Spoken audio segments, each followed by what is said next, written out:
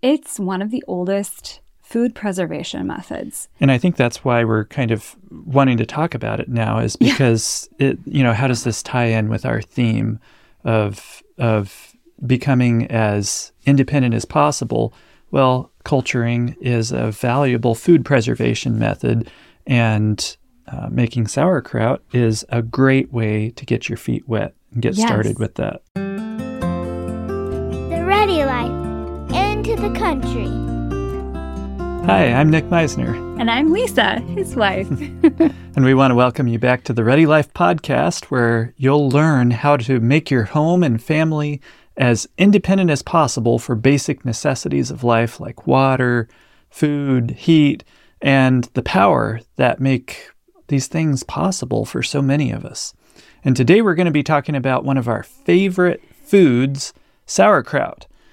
And, maybe you like it, maybe you don't. Either way, sauerkraut is a prime example of one method of food preservation that's actually, it's become in vogue lately, but it's actually one of the oldest food preservation methods known to man. It's my understanding. I think so. I think it dates way, way, way back in before refrigerators and all of that. Sauerkraut, or culturing rather, was a method of preserving your food until the next harvest. Yeah. So, yeah. And it's pretty yummy too. Yes. So it's been a family favorite of ours. But for those of you that aren't familiar with sauerkraut, I'm sure you are, but just in case you're not, it's, cabbage, cultured cabbage with some salt. Mm-hmm.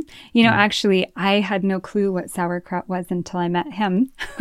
You seriously didn't? I seriously I thought you just didn't like it or hadn't had it much. I had no idea what sauerkraut was. Wow. No, I don't. At one point, I had a friend who had made some kimchi, and I tried kimchi, and I've since learned that kimchi is cultured sauerkraut with a lot of spice. And I couldn't eat it. I think I felt like a fire-breathing dragon after I tried it, but I said, nope, kimchi's not for me. But kimchi is actually a version of cultured sauerkraut, rather, cultured cabbage. So sauerkraut was not something I grew up with or was familiar with until I met you. And then I remember your folks made Reuben sandwiches for us one day. Yeah. Their version of a Reuben sandwich. Yeah, it's quite a surprising. Maybe we'll have to put the recipe up somewhere, but it's quite an interesting. It's not your typical Reuben. It's the kale Meisner version. Kale in place of the corned beef, which you're probably rolling your eyes. If you've ever had a Reuben, you're probably rolling your eyes right now and thinking that sounds disgusting, but it's actually really amazing. I think everybody I know who's tried it and who's actually eaten the real Reubens and they've tried this, they just can't believe it. But anyhow, yes, that has sauerkraut on it. And I'm here to say that it's actually really good. I remember, like I said, that was my introduction to sauerkraut, besides the kimchi I had. But and we still, to this day, we really enjoy doing Reuben sandwiches. Yep. During the summer usually. So in a good German household like the Meisner family, we definitely had sauerkraut. It was a popular food. But there's two major reasons why everyone should consider sauerkraut, right? Yeah, there is actually. So first of all, it has tremendous health benefits, and we'll talk about that in a minute. But secondly, it's one of the oldest food preservation methods. And I think that's why we're kind of wanting to talk about it now, is because how does this tie in with our theme of becoming as independent as possible? Well, culturing is a valuable food preservation method, and making sauerkraut is a great way to get your feet wet and get started with that. Yep. And it's so easy, and it's safe, and it's so delicious. Mm-hmm. So, the health benefits, a lot of people are getting into fermented foods or lacto-fermented foods today. I know you can go to the grocery store and you can find things like, it just slipped my mind. What is that drink called? Kombucha. Oh, yes. Yeah. I don't like kombucha. Not a big fan. Yeah. No, but still, it's really becoming a popular thing. This whole idea that as a society, we have lost the benefits of probiotics, which used to be very prevalent in the diets of our great-grandparents. Because, I mean, just think about it, raw milk is loaded with probiotics. But of course, with modern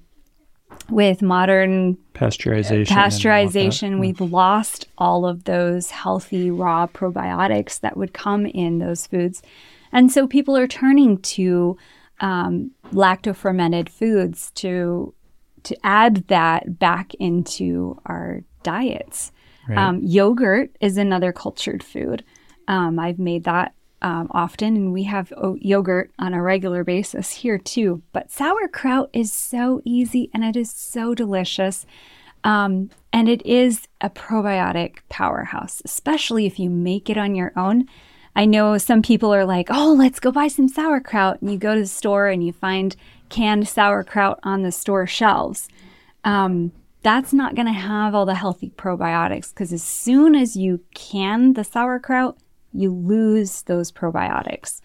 They're alive and well, and it just kills them when you cook them or you can them. So having the raw sauerkraut is really the way to go. And you can find it on the store shelves today. Of course, it may have some preservatives in it. That's true. That's true. Anyway. It's better. Yeah. Better than nothing. Right. But what's even easier and a lot cheaper is to just make your own. Especially if you grow your own cabbage, but you can even go and buy cabbage at the store and make it. So sauerkraut being really rich in those probiotics, many of us know it improves digestion and boosts your immune system, and it also enhances mood and mental health. So go eat some sauerkraut. Yeah, and nutrient rich too. You know, it's got vitamin C and K and B6, right? Yep, that's right. And there's also a lot of other minerals too, like thinking of manganese and potassium, actually electrolytes, and then iron. Sauerkraut even has iron. Go figure. I know. It's white. I know. You wouldn't think it would have it, but it does. But the culturing process, I guess it has something to do with breaking down the carbohydrates. Mm-hmm. Yeah, so the lactofermentation process, it breaks down the carbohydrates and the sugars in the food in order to, that's what feeds the bacteria and helps them to grow and multiply. But in breaking down those carbohydrates and sugars, it makes it so much easier to digest. So people who have digestive issues can eat sauerkraut very easily. If you got IBS or bloating or gas or things like that, sauerkraut is a wonderful addition to your diet to help improve those challenges. That's awesome. So how do you make this stuff? So actually, sauerkraut is really easy to make. Basically, sauerkraut has 2 ingredients. It's just cabbage and salt. No water, nothing else. It's just cabbage and salt. It makes its own water, right? And it makes its own juice or brine as it ferments. And so actually you shred the cabbage, as thin as you can. And then you add the salt, and the salt will start pulling the juices out of the cabbage. And you kind of massage it. We call it massage, but you work it over with your hands, and that helps the juices to come out of the cabbage. And then you just want to make sure that you've got enough juice from the cabbage to cover the cabbage, and then you let it sit on your counter for 1 to 4 weeks, depending on temperature in your home and variety of factors. But yeah, it's pretty simple.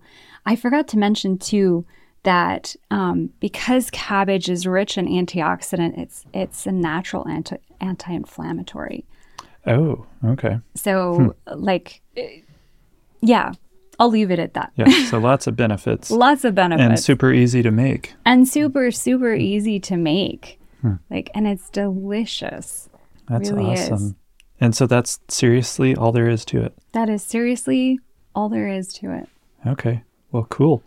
Well, I guess the reason it was on our minds right now, why we thought about doing a podcast on it, was because we're actually having a class in the Ready Life Academy.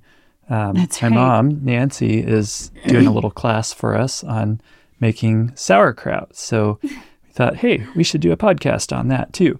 And I encourage you to go out there and try the sauerkraut first, but try making it too on your own. Right. And if you want to learn how to make it, then see it done and make it along with us or whatever, then hop in to the Ready Life Academy. That's right. You can go to thereadylife.com/academy, and we'd be happy to have you join us there. But either way, we really hope that you take advantage of this amazing food item that's so easy to make, and it's a great entryway into learning a new food preservation method that you may or may not have used before. And so it's just a win-win. No reason not to do it. And the culturing process, you can use that for all kinds of different vegetables. You probably want to first check and make sure that it's safe to culture the vegetable that you're looking at culturing. But like pickles, or I should say cucumbers, you can culture them and make cultured pickles because it gives you that tangy flavor that you would normally get with a pickle. So add some garlic and some salt, brine, and put your pickles in there. You can make pickles.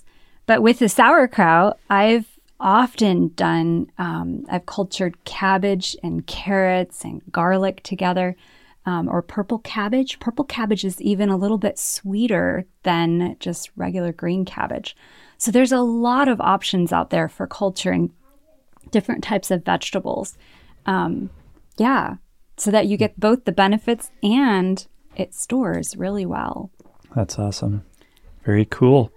So go make yourself some sauerkraut and enjoy. I hope you're hungry. Yeah. If you weren't before, I am. You probably are now. We should go get some supper. I think so. We'll talk to y'all later. See you next week. All right. Bye. Now.